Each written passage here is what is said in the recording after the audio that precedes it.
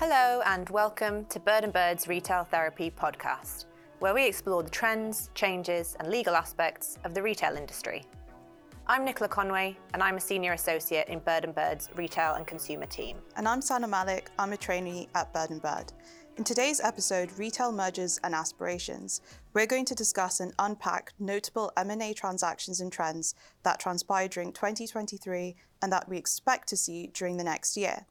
We're joined here today by Nick O'Donnell, Corporate Partner at Bird & Bird, who is going to kindly share his expert insights and foresights here.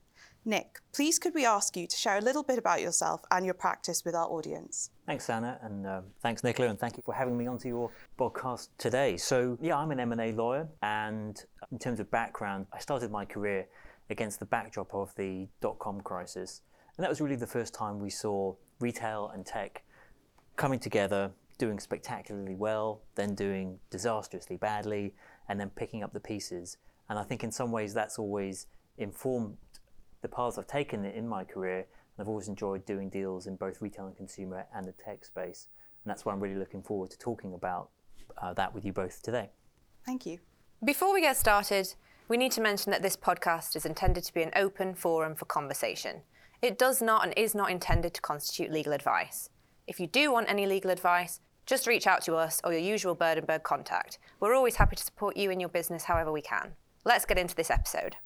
So let's start by looking back at 2023. It already seems like some time ago now, but if memory serves me correctly, there were plenty of acquisitions in the retail and consumer sector last year, whilst a lot of other sectors saw a drop-off in deals. What, in your view, differentiates the retail and consumer sectors? And what do we think is driving deals in this space whilst they seem to be falling in others? Right, yes. I mean, last year it wasn't quite bankers jumping off the roofs, but it was the worst year for M&A generally we'd seen since 2013. Deal values down something like 25%, deal volumes down something like 20%. But in the retail consumer space, being more optimistic as we can, as that's what we're talking about today, although it was a quietish year, it wasn't the same sort of drop-off. And I think there are three things that come to mind that make this sector different than the market in general. Firstly, valuations. We haven't seen, in most cases, the really crazy valuations you get in tech. And where a seller and a buyer more or less agree what an asset or a brand is worth, it makes it a lot easier to get a deal done. Secondly, retail consumers really on the front line. So where you have the cost of living crisis, which we had, inflation, interest rates and the rest of it, it was retail and consumer businesses often were the ones that suffered from that. So to take an example, the back end of last year, we saw Young's buy a bunch of a chain of pubs in and around London. And that's really a sector that clearly has been struggling, and that throws off companies that are out there looking to be bought. And the third one, I think, is because for the larger players in the sector, at least, they have multiple brands, and that allows flexibility. So, for example, that could be defensive diversification. So we've seen Next go out and buy, and by all accounts, still going to be buying brands. So they bought Fatface and Cath Kidston with all the colours, yeah. And then equally, it could be a way of concentrating more on your core brands by making disposals. So we saw Unilever sell off 20 or so brands to private equity, again, at the back end of last year. So they sold off Timotei shampoo, and that one with the cheesy advert, Impulse body spray, if you remember that one. So lots of reasons why still plenty going on in retail consumer M&A last year. I really didn't realise that the numbers across the board had dipped that much. What did you say, 20% less? Overall, yeah, a number of deals probably, depends which numbers you want to pick, but somewhere between 16 and 22% of the numbers I've seen, whereas sort of 25% in terms of overall deal value. Wow, that's a lot. That's really interesting to hear. Could you share some thoughts on any notable deals in the market that stood out to you last year? Yeah, I mean, the one everyone loves talking about, chocolate, don't they? That's always, I've never really done a pure chocolate deal, and I've always wanted to because it always gets the most publicity. Mm-hmm. But so I'll talk about chocolate now. So the Mars takeover of Hotel Chocolat that went through back end of last year, again, it got a lot of coverage in the press, as you might imagine, but the lead story was really about the price that was paid. So I think it was 280 million pounds they paid. And that was 170% premium to the undisturbed share price, whereas normally on the takeover, the share premium is, say, between 10 and 30 or maybe 40%. So it looked like a massive price. And the story that went out was, oh, well, this is the problem with the London Stock Exchange. It undervalues companies, which, I think is sort of the wrong take on it. And really, it's a retail consumer issue that was driving what was going on there. And what was happening was, to some extent, Mars were a little bit over the barrel and had to meet the price that was being asked for. Mars wanted, and to be very public about it, wanted to achieve premiumization of its brands. And that makes sense in the chocolate space because the supply chains are so murky, for want of a better word often, that actually if you have very low margin, high volume products, it's hard to build into that the checks and balances you need in your supply chain. If you're moving to slightly higher margin products, like the Hotel Chocolat products, it's a bit easier to track it more carefully. And I think we'll see the continuation of that trend, not just in the chocolate industry, but in other areas where supply chains are difficult and moving to more premium products makes it a bit more affordable to really track what's going on. Thank you, Nick. And we're obviously here for anything chocolate related. And looking into the next year, I'd love to hear more about what you think we can expect across the R&C industries as a whole, but also any individual subsectors that you anticipate might be particularly interesting to watch. So fashion, cosmetics, food and beverage, or anything else you can think of? It's a big question, but I think we start with optimism. We'll see slightly busier market. The interest rates and inflation are coming down, so there's reason to expect more activity. I think something interesting is around India. India has had a stonking year. The Indian economy is going, gangbusters, and India Inc. is increasingly flexing its muscle, including in the retail and consumer space. Tata has been very public. It wants to be a consumer giant. I don't see really why it won't be within, another Unilever within a few years' time, and we'll see them coming and buying up more stuff. Private equity is sat also on an absolute mountain of money. They'll be out buying more. They seem to have unlimited appetite to go out and buy high street food chains, despite a mixed track record in that area. We saw, which one was it? I think it was General Atlantic. They put more money into Joe and the Juice recently, but that's just one example out of tons on the high street. Online retailers, I think we're seeing they're slightly less attractive where it's only online. I was reading, actually, in preparation, to be honest, for this chat, that 60% of the clothes sold in the UK are still sold in stores, not online. And I think investors are increasingly being a little bit cautious about, is online only something of a gamble, because you're really limiting the market in lots of areas. And maybe the fourth one is what we've been seeing for a long time, the continuation of the value of kind of experiences in terms of hotels and hospitality. A couple of big hotels have opened up, not that far from our offices here recently, and there's still plenty of money going into those areas. But to some extent, the M&A folks are, follow the money, follow the hot sectors. So maybe I'll ask you what your view would be as to, what do you think is going to be a hot sector in terms of areas that are doing very well? So yes, definitely a big question. I'll focus on maybe a little small part of it. In terms of consumer trends, particularly in the fashion and beauty industries, I think we're going to see the continued growth and popularity of certain products which are trending on TikTok. So I think the general influencer nature is here to stay. And if anything, will be getting stronger in the coming year now, especially more the fact that AI-based tools are being used for content, for branding, even now for pictures.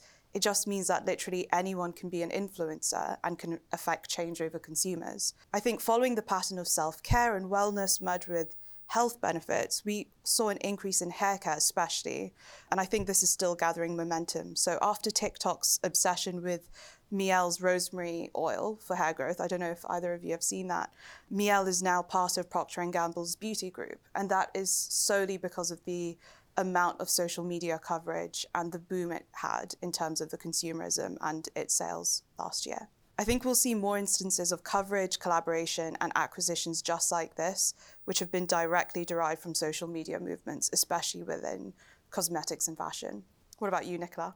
I think to your point, Nick, of follow the money, I think it's still going to be beauty brands. I know there's been a lot going on and a lot of people think the market's oversaturated and what on earth more could happen, how many more new brands can we have, how many more acquisitions can we have, but it doesn't seem to be slowing down. And one thing that I've been seeing in particular with the luxury beauty brands is this movement towards collaborating more with people in the sporting worlds. So we've got a lot of the high-end beauty brands working with brand ambassadors who are actually sporting people rather than more traditional celebrity type influencers and ambassadors. So I'm kind of overlapping a bit with what Sana's saying here, but I think more is going to happen in the beauty space. I think there's a lot of money still to be made there, and I think those who are taking the opportunity to invest in the overlap between beauty and sport are going to do very well. So sticking with the luxury sectors specifically, I was really interested in watching throughout 2023 that several brands were snapping up suppliers, and this is particularly the case in the fashion supply chains. So amongst various others, we saw Chanel acquire a majority stake in the Italian knitwear company Paima.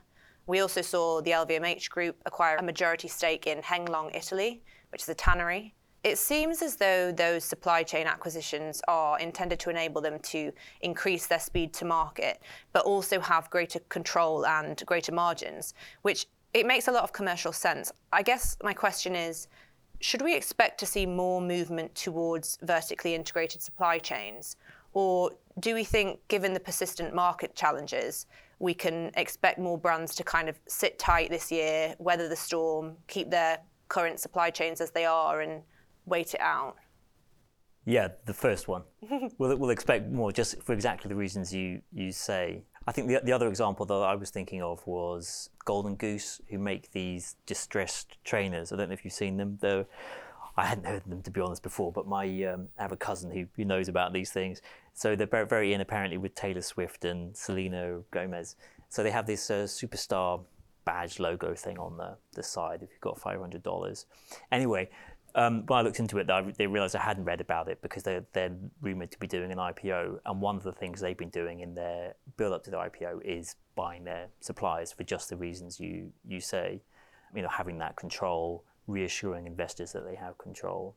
And I think that's the polarisation we'll see. The companies that are doing very well, like Golden Goose, and the companies, you mentioned Chanel, LVMH, obviously very strong financial companies, they'll be continuing to do that. On the other hand, companies that are struggling a little bit, acquisitions are expensive and they're hard to integrate and they come with complexity, they distract management. So if you're not feeling so confident, then the second of the two options you gave me, they'll be hunkering down and waiting for the markets generally to be a little bit more positive. If we focus on beauty and cosmetics specifically, it seems as though last year was a relatively slower year for M&A deals in beauty. So Nick, do you see any rationale for this? And if so, do you think that will change in the next coming year? Yeah, it's interesting. We've talked a lot about beauty, haven't we? Because in some ways it's very busy, but in some ways, in terms of pure number of deals, there aren't millions of them. And I think the reason for that is because when you think about beauty brands, they're so tied up with the self-image of the consumer. So it's your scent or it's stuff you're putting on your face, that when it works and it hits, it's a fantastic business to be in. And that makes it, from an M&A perspective, expensive because there's a real value attached to that. And that just makes it that much harder to actually get those deals across the line because you're suddenly writing very big checks. So the two that stood out in terms of the deals last year, so the one was owner of Gucci, who bought Creed, the fragrance brand, which is a great brand. They paid, again checking my notes here, €3.5 billion. Now that's a lot of money for, it's a brand with a great heritage and so on, but it's still a big number. And then the other one was L'Oreal, who bought Aesop, the Aussie, or originally Aussie soap maker. In fact, I've been to their store not long ago in Covent Garden, just round the corner, and it's a great space. But again, they paid $2.5 billion I've written down. And again, that's a big number. So I think it's when you start talking about the sort of multiples that are implied there, it does just make it a bit harder to get deals away. Yes, yeah, that makes sense. And kind of off the back of that, what could beauty brands then be doing to make themselves more attractive for investment? Could private equity houses be the key to securing more investment in that respect? Yeah, that's a good question. And it makes me think, I know you've got a queue of people waiting to come onto your podcast to talk about how to do these things. And it makes me think you should get some venture capital experts to come on and talk about that, because there's such an army of consultants out there who will give advice as to how best to do this. I mean, the one view I would have is, yeah, I mean, certainly private equity and the wider venture capital community is part of the answer there. But in terms of an approach, I think because there is a degree of skepticism around, actually, it's great when beauty brands work, but there's a lot of brands that just don't work, that you have to be really hard-nosed. You don't want to be leading in the conversations talking about your passion for the brand. In this case, you want to be leading with the numbers. You want to be cold, dispassionate, hard-nosed, all of those things, and you want to know where every pound or dollar or euro in your business is and how much money you need exactly. That's what investors want to know, particularly in that space. That leads me on to something that's always, I've never really known the answer to, so let me take the opportunity to ask you the question, that where you have brands, particularly maybe in the beauty space, but also equally in the fashion space, where they become owned by private equity, do you think consumers care about that, have an issue about that? Do they know who the owners are? Does that affect the viability of the brand itself? Honestly, I don't think that consumers know or care about who owns the brands. I think they care about who uses the brands. So if we think of Hailey Bieber's brand Rhode, I don't know if she owns that or not, but we all know that she uses it, and it's enormously popular.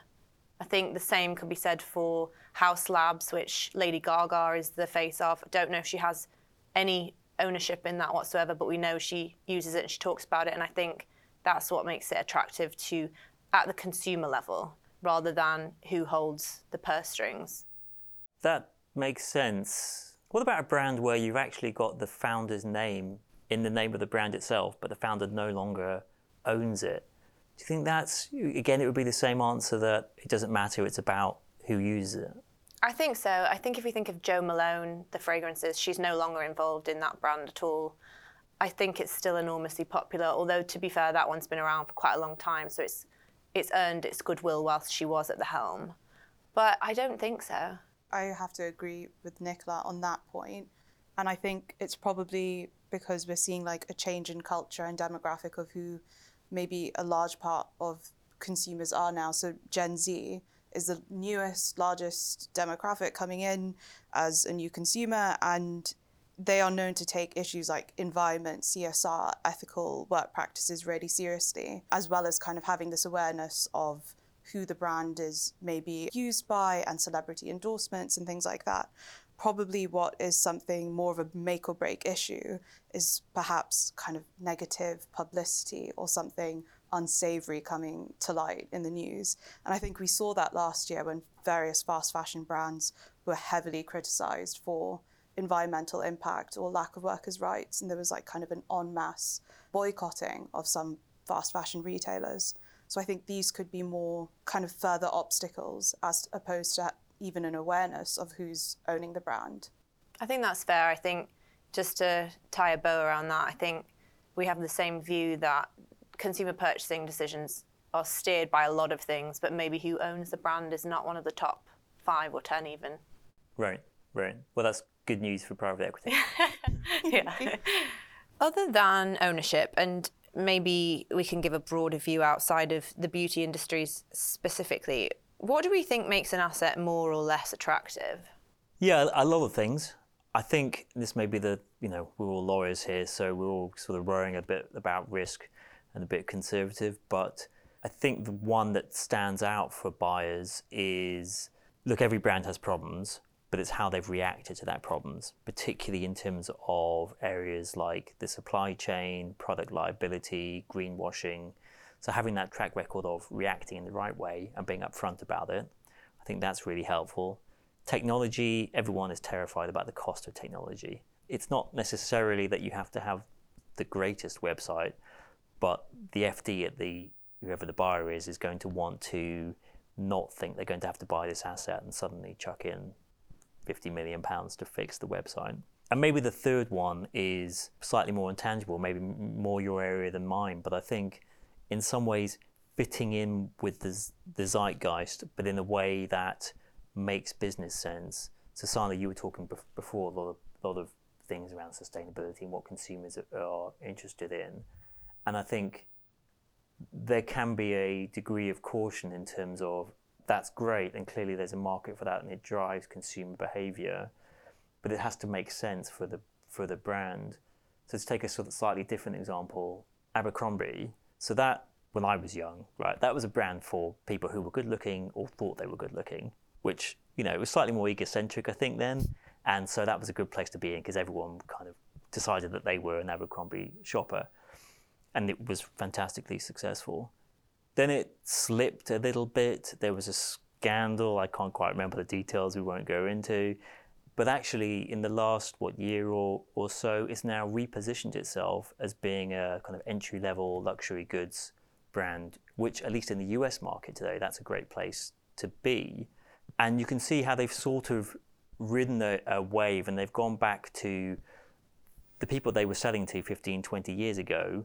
They've got onto a slightly different trend and their sales are doing tremendously well. Now, I'm not saying that they are an acquisition target. I doubt they are. But it's a way of, I guess, trying to exemplify that you want to be following the trends, but in a way that you can see flow through to the bottom line. Looking internationally now, if China hits a slowdown, how would that affect the sector M&A market? Yeah, so that's the sort of thing that keeps people awake at night if there's a real hard slowdown in China. From a pure M&A perspective, the Chinese aren't here in huge numbers or with a huge force, at least not in recent years. So we saw Shein buy some of the rights to the Misguided teen brand recently, but that was a relatively unusual example in recent months anyway. But obviously from a consumer perspective, Chinese consumer is as important these days, or nearly as important perhaps as the US consumer, and in a luxury goods space, even more important. I read a report from Bain who said by 2030, Chinese consumers will be buying 40% of all luxury goods. Wow. So a hard landing there clearly would have an impact. Now from an M&A perspective, actually that may drive further activity, but it would overall probably be damaging for the M&A market and clearly difficult for the wider market. Having said that, personally, I don't think China will hit a hard landing. It's got so many levers to pull still. The one interesting area is, I guess, while we're talking about macroeconomics and politics, which we sort of are a little bit, is around what people aren't worrying about is about what's going to happen in the US election in November. And my sense is that US boardrooms have decided it's all too hard and difficult to have those conversations, frankly, and so they've decided to separate politics and economics, and we'll just see what happens. But as we get further along into the year and as the US election becomes closer, we may see people rushing to get deals done before we get to election day, because, well, right now it looks like we're running into a Biden-Trump runoff, and people seem very unclear as to what that's going to mean in all sorts of areas. Retail consumers probably not top of the list, but it will be affected like everything else will be. So that's something to see what will happen. Yeah, really interesting. And so good to hear things on like a macro level like that. Turning to the economic climate, is 2024 going to be the year when insolvency teams are the busiest in the city and there is just a flood of distressed deals, do you think? I hope not. Well, you say pessimistic question. Well, you say that, but we know we have insolvency colleagues and there are insolvency teams around London who've been waiting for this moment. But actually, they've been waiting, frankly, since 2008, and I think they'll still be waiting. It's been the dog that hasn't barked for more than a decade. We saw Wilco go down into administration last year. That was a big deal in itself, but actually, I think we'll still continue to see these odd ones go into insolvency, but not a huge rush of them, because there is, frankly, just, I don't want to say too much money, but there is a lot of money floating around and probably a lot of it quite badly allocated. And that allows companies to survive when they perhaps otherwise wouldn't be, and it allows there to be solutions other than administration. I mean, you just need to look at, say, I think the Bitcoin price now has been going up and up, back up to about $50,000. Now, you may well, with some reasons, say, well, There's no justification for whatever's going on with the Bitcoin price, and you can't really analyze it. But at the same time, there is some sort of underlying fundamental that there must be a lot of money floating around that people are feeling comfortable putting that sort of money into crypto still. So I think for that reason, not a lot of insolvencies this year relatively, and we'll have the same conversation again next year. This time next year. So based on everything that we've discussed here today, if I was a private equity executive in the retail and consumer space, would I be feeling confident on the whole about the market for 2024? Yes, I've been doing private equity work for about 20 years, and I've never met a private equity executive who is not confident. So yes, I can say, yes, you would be confident, but actually there's tons of good reasons why you would be confident. Last year was a bit slow. The banks weren't lending, or at least not lending in the same way. PE sits on so much money. I think the numbers are sort of banded around as they're $2.7 trillion of so-called dry powder, which is a number so large it's effectively limitless, and the banks will lend as well.